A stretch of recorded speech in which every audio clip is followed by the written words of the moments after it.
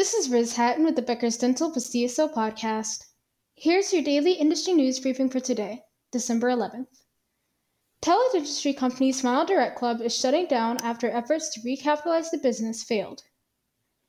The company filed for bankruptcy in October in an effort to fund short and long-term growth. Its founders committed to investing at least $20 million, but the company was unable to secure additional investors due to macroeconomic challenges and a decline in discretionary consumer spending.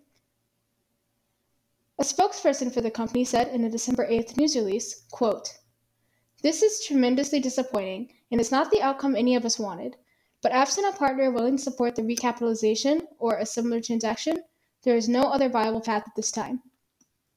We are incredibly grateful to our passionate and skilled team members whose hard work and commitment helped SmileDirectClub improve over 2 million smiles and lives." End quote. The company stated on its website that it would begin winding down its global operations immediately and that it would no longer be offering its tele-dentistry services. The company also said it is unable to provide support to its existing customers, but that more information about refunds would become available once next steps are determined. If you would like the latest dental and healthcare industry news delivered to your inbox every afternoon, subscribe to the Becker's Dental Pastioso Review e-newsletter through our website at www.beckersdental.com.